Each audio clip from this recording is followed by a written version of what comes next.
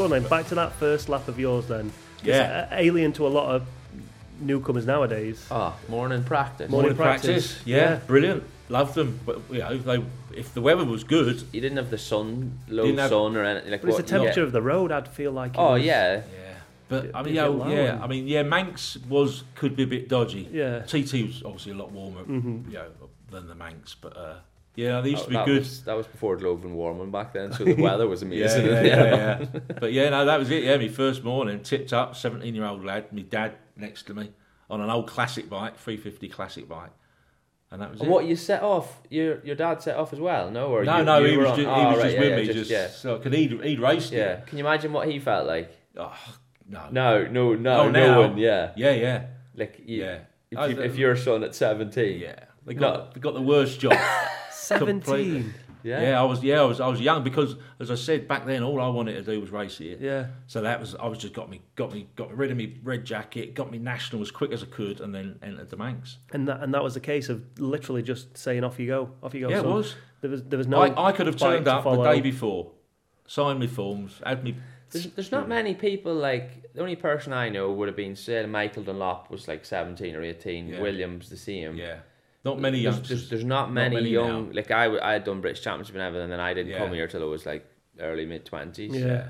Which, to be fair, I mean that's what me and Milky kind of look at. Yeah. We kind of don't like what I did. Yeah. I'd rather you get that out of your system at short circuit, learn your trade, come over here when you're a little bit more mature, and kind of ready for it then. Yeah. Well, it's sort of cheap. Like Dean Harrison's probably the last English person to not go track race. Like Dean was a road racer, and then went to BSB, whereas like me and Pete and Glenn Irwin and everybody else has sort of come. Even like say Craig Neve and Mike Brown's probably an exception. He's the other one that maybe did some road racing, but it's not. It's more normal now to do track racing. It is, and then it is. And do you think that is to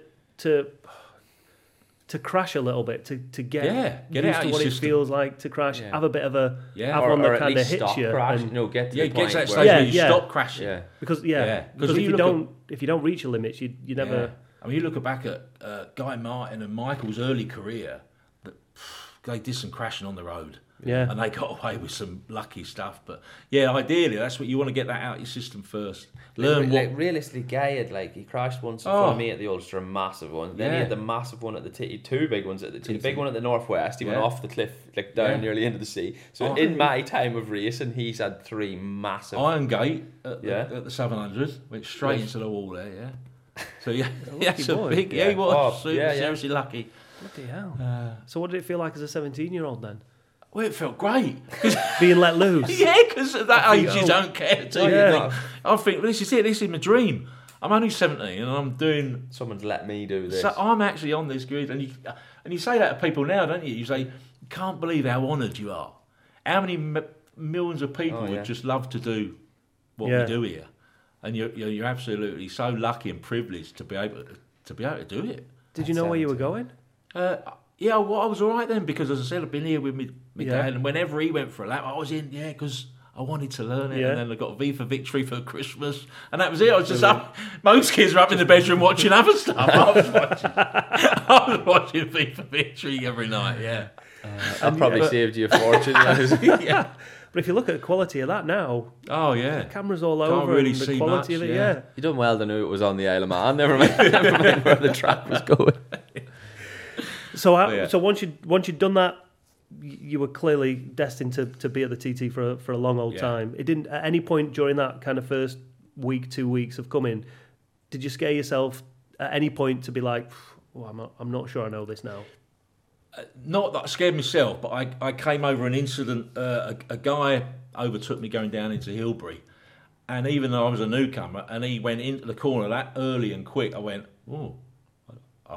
never seen that line before. And he ran out of road and hit the bank on the outside, and I went straight went between him and the bike, and just went. They were all straw bales then, so I just went straight through this straw bale, and I pulled in that lap because I was like, oh my god. And there was straw everywhere and all that sort of thing, and I was thinking, "Oh, blimey!" But no, follow me. Come on, never come on, even let's get let's get going again. No, I mean, obviously, we all have those moments. We have those moments where you sit down and you think, but...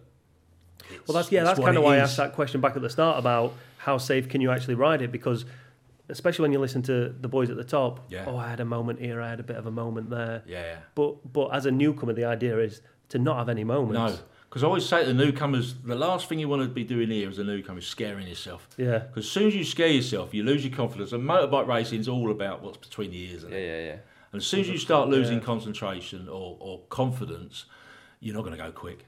So that's why I always say, just little bits. Never go for the big, I'm going to brake here, I'm going to go through this flat. Yeah. Just always little tiny increments. Each lap, just a little bit quicker, a little bit quicker, a little bit quicker. And then that breeds confidence. That then breeds your smile. And you start enjoying it. And you just get quicker without knowing it. Yeah. But it's funny, like, we were talking about a young kid earlier that's come this year and he's obviously going really well. And my first question was, does he look good? You know, like, because I know rightly that they have loads of people that they know that are watching in random places. And they go, oh, yeah, he was good through here and he looked good there and I was watching here. And that's the first thing. Do you know what I mean? If you're going quite well and you're, like we call it, like in the middle of the road, not, you know what I mean? Not in the gutter, not in the, you know what I mean? Yeah. Then that means he knows where he's going and he's not on the limit of running out of road firstly and being dangerous. You know what I mean? And they would then... You go, listen, I've got a couple of... We have eyes everywhere. Yeah, they have a couple of people going, and they'll say, you would say... And we rely on, like to Lee and that. Yeah. Leo, John or someone come and say, look, have a word on him. Yeah. He's just have a word, just chill him out a bit. Yeah, so everyone looks after everyone as well. Yeah. Yeah, well, I think that's the one thing you find out about the TT. Yeah. Is everyone will look out for everyone. Everyone helps each other. We're all mates, aren't we? We're all here for the same reasons. The respect here... You won't get it at short circuit. No. If you're lucky enough to get in the winner's enclosure and you've had all this faff and everything, and it's maybe 20 minutes, and there's still someone riding in, and I would always wave or clap because I have got as much respect for that guy, whether he finished 50th or whatever, because he is set off. He's been bricking it at the start. Yeah. He's been nervous. He's left his way for his kid. He's done everything you've done. He's done the same distance. He's done his best. You know what I mean? And so I have as much respect. If I was sitting in Park Ferme at British Championship, I wouldn't even look. I'd get a tighter look at the boy that's on the podium with me. Do you know what I mean? You don't care. No, you literally don't care. Do you know what I mean? It's probably some jumped up kid that his dad's paid for. You know what I mean? There's just no real level of that respect that's there compared to. It's just that kind of place, isn't it? Yeah. It's individual because it's a time trial at the end of the day. So it's your battle against the course, and some people are obviously naturally better than others, but those boys are fulfilling their dreams, and if they set a PB, they're as happy as you're happy. Yeah. And I remember I feel sorry for you kind of guys because throughout my career, when I was kind of half decent and looking to get a good result, the only pressure I ever had was my own pressure. Yeah. I never had outside pressure. But these boys, sitting on that grid and thinking, I'm under pressure here. Someone spent a lot of money to put me here. The best story ever, I mean, we were talking about it last night actually. Michael Rutter's staying with me. He always stays with me at the house because it's free. And I remember this clear as day. It was Honda's 50th year, and Mike was riding for Honda that day. And we're up on the grid and getting ready for the F1 race back then, I think. I've been with Simo now. Yeah. Simo was his teammate. So anyway, we all went off and we finished the race, came back later, and then I was speaking to Michael. Michael came, I don't know where he came, third or something. Yeah, because Simo won. Yeah. And Michael was like, and I said, all right. He said, no. He said, Honda really pissed me off today. So I said, what? He said, just before he was due to go on, the main boss from Honda tapped him on the shoulder and said, Michael, we have to win today. Can you imagine? Can you imagine the pressure of that? Unbelievable. But this is what I said. I never fortunately had that, but you have, John has, and Peter has, and I know at the end of the day, it's still... Nobody outweighs what you want. That's exactly. That's the one thing that I always sort of rely on, no matter how much somebody else, even people say silly things to you, especially when you're injured and stuff. They say silly things to you, but nothing outweighs the want. The pressure you put. But the reason I remember that is because my mechanics now were there with Simo and and the Simo won, I think, both races that week, the Superbike race or whatever. But the Honda were having a big party, and Simo couldn't be bothered going, so him and the lads went to Port Jacks instead, to the chip shop instead of going to the party. Can you imagine that happening now? You'd be sacked for not doing it. Yeah, it's unbelievable that. Yeah, well, I mean, it was kind of a bit more old Different school time. back then. It was more old school back then, yeah. So compare the two. What was it like for you back then as it is now? Like Lee said, the amount of people that are just on a grid nowadays is... Oh yeah, I mean the TT has gone to a new level now. Yeah. You know, there's no doubt about it. What the department have done, what Paul and his team have done, is incredible for the TT. It wasn't anywhere near that back in the 90s and 2000s. When he came, it was probably at its lowest. It was. Oh yeah, the grids were down, the gaps in the field were down, but now it's super competitive now, and it has gone to a new level, and that obviously brings on other stresses. Pressure. And as I say, back when I was doing it, it wasn't the grid wasn't as close as what it is now. Yeah. Even now, the guys trying to qualify, or the guys, the 30th place, 40th place, they're having to work so hard for that now. Yeah. Really hard for that. But it's the nature of the beast, isn't it? Yeah. When you make it like it is now, and it's more popular, and there's more TV coverage, there's more sponsorship coverage. Naturally, that breeds more competition. Yeah. But we all love the TT, right? So it had to have something. It had to have that injection of something to bring it back through those poor days, to get it back on its feet, where it was in the sort of maybe the 70s and that. Yeah. Where do you think it would be now then? Without? I don't think it would. I don't think it'd be here. Oh. Not at all. I wouldn't say that to Paul, because I don't want to blow any smoke up his back. No, exactly. Yeah. Don't say single-handedly. He's not lacking in any confidence as it is. No, but it needed it. But genuinely, it could have. Realistically, Matt. Yeah. Because nothing can stand still, especially of this nature. Yeah. Because coming back to you saying as well as the newcomers and helping them out, the amount of work we do all year round with the course. I mean, no one really sees it, but we're making improvements every year with the course, resurfacing, more rectocell, more line paintage on there for markers for riders to use. You'll see white paints a lot of places. You think, what's that for? Yeah. That's just markers that we've put down to teach newcomers, white line, or you got look for this white line or that white line. So right. We're constantly doing all this, and like for this year, we took all the bank out and all the old fencing out at Casey's Corner, which is unfortunately claimed a few over the years. So everything's evolving, and if you don't do that, well, again, like I said, it goes back to that thing that if anybody watches the TT, whether it be a news report or jump on YouTube, the first thing they see is houses, lampposts, and stone walls. But like you said, there's so much going on to. It's hard. You'll never sanitize it completely. No, you can't. The amount of work that does go off that never really gets mentioned is unreal. The big thing is these amazingly beautiful on boards that are crazy fast, but the normal human brain just sees danger flying past. You know what I mean? They don't go, oh, look, there's an air fence. Oh, look, they've took them trees out. Oh, look, there's white lines. They literally go house, phone box, wall, tree. Do you know what I mean? That's the nature of the not knowing. Whereas if they were actually educated and didn't jump on the fence or jump on the case of negativity, then you know what I mean. But they've got no interest in being educated. They just want the quick story, or they want to jump on it. And this is the problem, isn't it, with old social media. So why isn't there stuff there? Well, because it doesn't need to be there. Yeah. Well, why doesn't it need to be there? Well, because you don't know what you're talking about. We'll put things where we know where it needs to be, and work on those areas and keep working on those areas. So that's what your new role is. Yes. What do we class it as? What are you called? Oi. Is that it? Head of infrastructure. What a load of rubbish, isn't it? That's what you shout at them when you want them. Oi. Oi, do this. So basically, everything about the course is kind of under my kind of remit now. So I've just got to make sure the course is ready to hand over to Gary to say, right, we're going racing. Yeah. So right up to the point of like sweepers and leaf, literally cleaning it, ready to go. And then he'll go and do a track inspection and then sign it off, and then that's... So I'm already working with the DOI for resurfacing next year, getting trees cut back and buying more rectocell safety stuff, and all that's already underway now for next year and what have you. I didn't know this, so that's actually really interesting. Yeah. And then on the event, I'm now up in the tower with him. So deputy clerk course whilst the event's on. So what would you say is the biggest change that's been made in maybe the last couple of years? either to improve safety or to improve the track for the riders? There's not just one thing.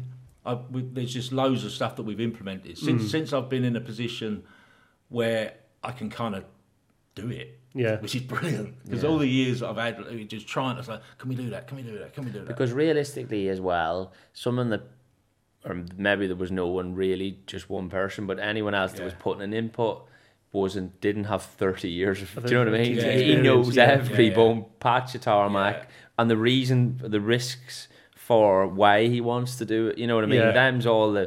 That's the benefit of, or that's why you are doing the job. Realistically, you know, basically, you've studied for 30 or 20 or 30 years, and he's now more than qualified than anyone else to do the job.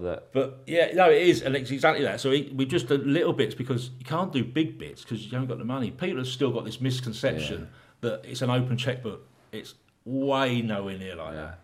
It's like a constant, not a battle, but it's a constant trade-off with the DOI about how much we can spend to what we can do. Because to them, it's a road. Yeah, they've got other roads around the Isle of Man that need work. Plus, you need it's anything in the council. It has to have a reason, or you have to have go with a portfolio saying, well, this is why, and like a full.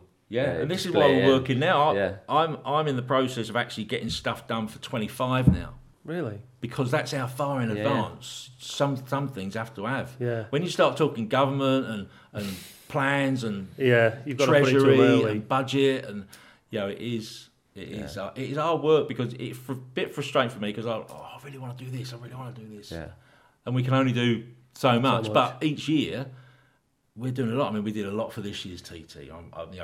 We did well this year with resurfacing and other bits and pieces, but there's more to come next year, and we'll just keep. If I do this bit with the course, and we do the bit with the newcomers, and of course, I do a little bit.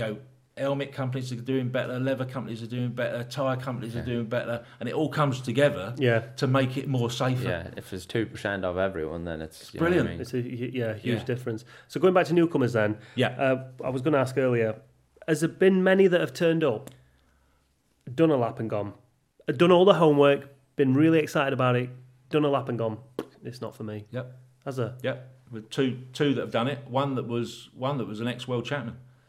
Oh, right. Yeah. And so he was average. And he was average, average. And this is something else we always say, look, lads. You'll know anyway. There is absolutely zero pressure on you. We are not putting 1 ounce of pressure on you. We want you to come here, have a good week, enjoy yourself, go home. It's an apprenticeship, this. Yeah. It's 3, 4, 5 years before you're going to be anywhere near looking to be near the front. Mm-hmm. So, and all conversely to that, any time you say, Johnny, brilliant, I'll shake your hand, we'll go for a beer. Absolutely. You don't want any pressure at all, and you can do what you want to do. And which newcomer did you kind of look at? And I know you're probably not supposed to, but you look at and you go, they're capable of something special, those boys. I've publicised one, for me, in all the years that I've done it, that would I'd class as my star pupil. Yeah. And it was Josh Brooks. Really? Yeah. He was amazing. Amazing from every aspect.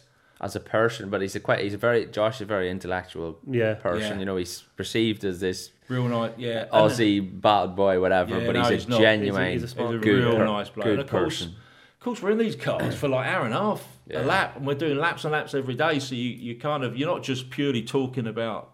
Oh yeah, it's life. You're stuck in a traffic jam. You got to talk about something. And he's just a real nice, genuine family guy. And he got to a stage where we talk about each other's like mums and dads and kids and what you're doing and this and that. But conversely, that his attitude to it was just spot on. I actually said before this year's TT, I said if he comes back, he'll be on the podium, and he's got I've actually got a really funny story about Josh Brooks. I knocked him off into the Craig. I come down to break. We weren't even racing, obviously, because we were different numbers. And I went to break, and I had a tank slapper on and I knocked my pads back, and I went. Well, I got the lever back, but by the time I'd lever back, I'd like made a load of ground on him and went in and knocked the two of us off. And I'll never ever forget, like proper, you're doing a decent speed. It's not fun, but you're doing a decent speed. I'm telling you, into the air fence, wrecked it. And I was still like sort of buried in the fence, and he got up, and I swear as I sit here now, the first thing he went, "Oh, you all right, Lee?"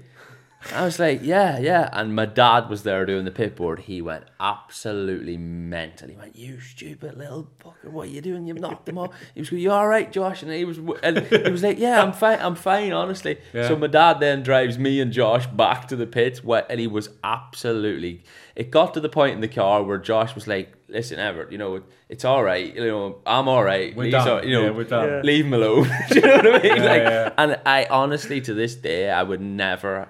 have someone, if I was sitting somewhere and someone was slagging him off, I would say something. Do you know what I mean? Yeah. If you can get knocked off your motorbike, right, and the first thing you say is, "Oh, you all right, mate?" Yeah. Do you know what I mean? That takes some person to do that. Do you know what I mean? And he is he's a genuine good bloke. I think he's capable of, because he took a few years off. He took 5 years off, didn't he? Before he came back. Is he capable of? Yeah. I think he would have won. If he hadn't done that, he would have won a TT. He would have won a TT by now, for sure. One of the big bikes. Oh, yeah. Yeah, big or small. Either or. Yeah. Because he's a quality off-road rider and he's a quality BSB rider. Do you know what I mean? Them's the two best. Yeah. If you're not afraid of bumps and jumps and you're unbelievable on a short circuit, what more do you need? Do you know what I mean? And he loves it. Yeah. And that's another thing. He wanted to come back. Yeah. We didn't kind of approach him or that. He said, look, can I come? I want to come back. And I don't think at the time when we first started talking that Faye, he hadn't mentioned it to Faye, I don't think. Yeah. And I don't think Faye initially wanted him to do it. But he pestered it. He said, oh, please, I want to do it. Yeah, because we saw him the year before last. He came over, didn't he? And he was just there as a fan. And I remember we had him on the podcast. He come every year, like him and Crocker. And would come every year, ride dirt bikes. And because he got me footage from iVlog. They took cameras out for me and stuff. Him and he did and got some footage. So what about newcomers in the future? Have we got a breed coming through now that we're looking after? And I mean, we normally, historically, after the Manx, we then start, right, the Manx, that's finished now, right, let's kind of focus on TT and stuff. So shortly now, we will be starting the whole newcomer process. About people that looking to come over, or not only that, but we'll also be looking at some of the real good talent that we got here at the Manx Grand Prix this week. We're going to look at them like, right, okay, look, it's time now. I can understand some boys wanting to stay and win the Manx. I get that. But some of them just say, right, if you want, you're more than capable of coming to TT now. And if that's the case, they'll then come in under us as well, and we'll give them, even though they've done a meeting here. Me and Milky haven't been really involved in their training purposes for the Manx Grand Prix, so they come under our wing, and we do the same. See, I think that would benefit you far more, because then you're saying things and it actually means sense. Something. It means something. Yeah. He knows what that feels like, and he knows where that curb is. He knows where the drain is. He knows where the bump is. So then that's like a double whammy of taking learning. It's like getting all the senses in the bank, and then going right now. Give me all your information. I think that would be a far bigger jump than. But this is the thing people think as well. Newcomers think that once they start that first practice on their own, that's us washed hands of it. But I said no, we're here all week, because we often say that you're going to get to a stage where you just need to race this place. And that's what we want you to get. We want you to know it inside out in a car. All you've got to do now is learn it at speed. But guaranteed you, after that first practice session, you're going to say, right, what about this? What about this? And on year two, we say, look, we're always here. We're here for everyone. You'll still be learning stuff. Oh, yeah. You'll still... And I'm ancient, do you know what I mean? Plus also, this track evolves. This track's a creature. Every year it's different. Well, like you said, with the work you're doing, just said what they changed this year. I don't know that. I was sleeping and then. So do you know what I mean? Yeah. So it evolves. One area the bumps go, and then all of a sudden another bump appears. So it's like no other place. Right. Well, you managed to go an hour. Cool. Without talking about yourself. Brill. Can we not finish off with he wasn't lying when he said he could. A little bit. Just say my name's Johnny Barton and I'm amazing. Well, straight down the lens. One of the first things was I've travelled all over the world and pretty much raced everywhere. Yeah, I've done a bit of went to Daytona, raced at Daytona, won. Yeah. Went to Macau. Do you know what? Someone said that to me earlier, Yeah, and I did world endurance for a good number of years. I've done about 14 24-hour races with McGuinness 1 year. He came and rode with us and that. Did European Championship. Remember the Supermono European Championship that followed the World Superbikes round. Yeah. Did that for 2 years as well as all the Irish roads and the TT and BSB for 3 years. You know the way you did the TT first. Do you think that is like taken away from all the rest of it? You know, because like I did British Championship and I did some races and everything, and then I got to do the TT, and then I thought, holy shit, this is like amazing. You know, after even the Northwest.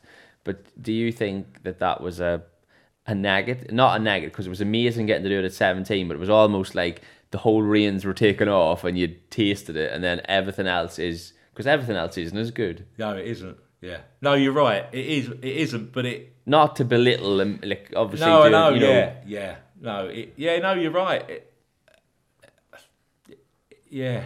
But in certain things, but my old man would say that for me short circuit career, I came here too young. Yeah. I should have concentrated, because he thought I'd have done a lot better at BSB and other stuff if I'd just really concentrated on that at that age. Rather than I was like, no, I just want to go TT. And then I did BSB seriously for 3 years and did all right.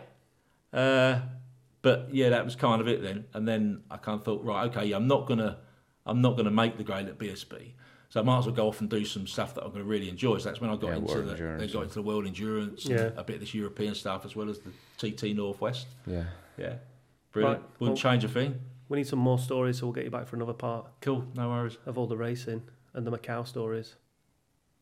I don't think that's allowed on. Better not. Well, no, it's all right, except when I was with my first wife. We can talk about that. All right, cool. Oh, you should have said that earlier. We could have started. We could have had a whole episode on Macau. I just like saying that. Even when when he's going to say all these things, I'll go, I've no idea what you're talking about. As soon as someone says I've been to Macau, I'll just say we'll talk about Macau and just have a look at the face, see what kind of reaction you get. Because normally it's like. Pass. Hey, but how cool is it? Go, yeah, that was with the first wife. Barty, it's been an absolute pleasure. No, thanks for having me. Thanks, good fun. Real good fun. Thank you.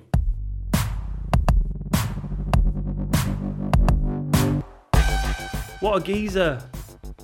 Fridge freezer. Crowd pleaser. Johnny Barton, eh? Oh, that was good, but the last bit just didn't quite rhyme. Matter. But what a bloke. I tell you what, he's had a big influence on my TT career. He's had a big influence on pretty much everybody in my generation's TT career. So, yeah, he's definitely a good guy. Well, that's it. And I think you said it earlier. You might not even said it in the podcast.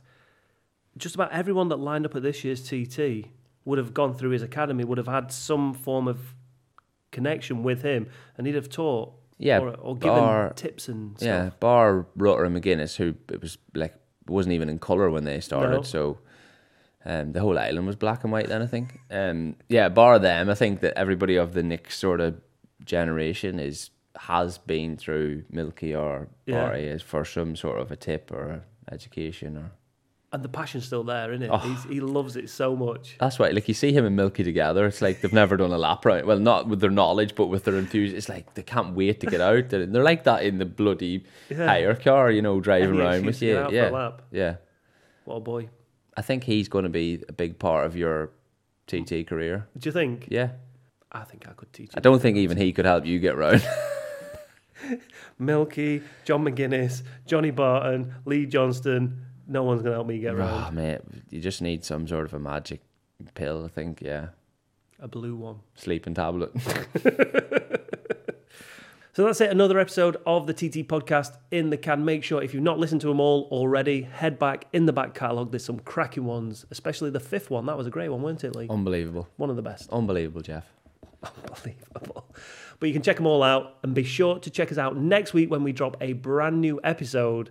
And here is a little teaser from that. To be honest, for me, it happened like really early. My first memory about the TT is when I was like 5-6 years old with my parents.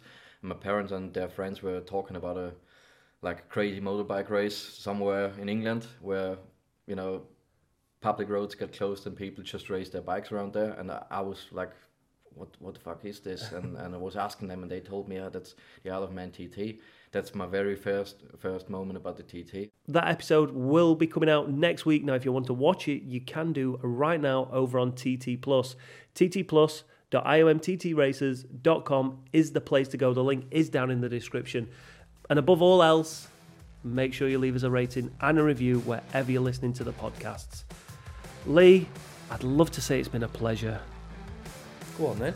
It's been a pleasure. That'll do.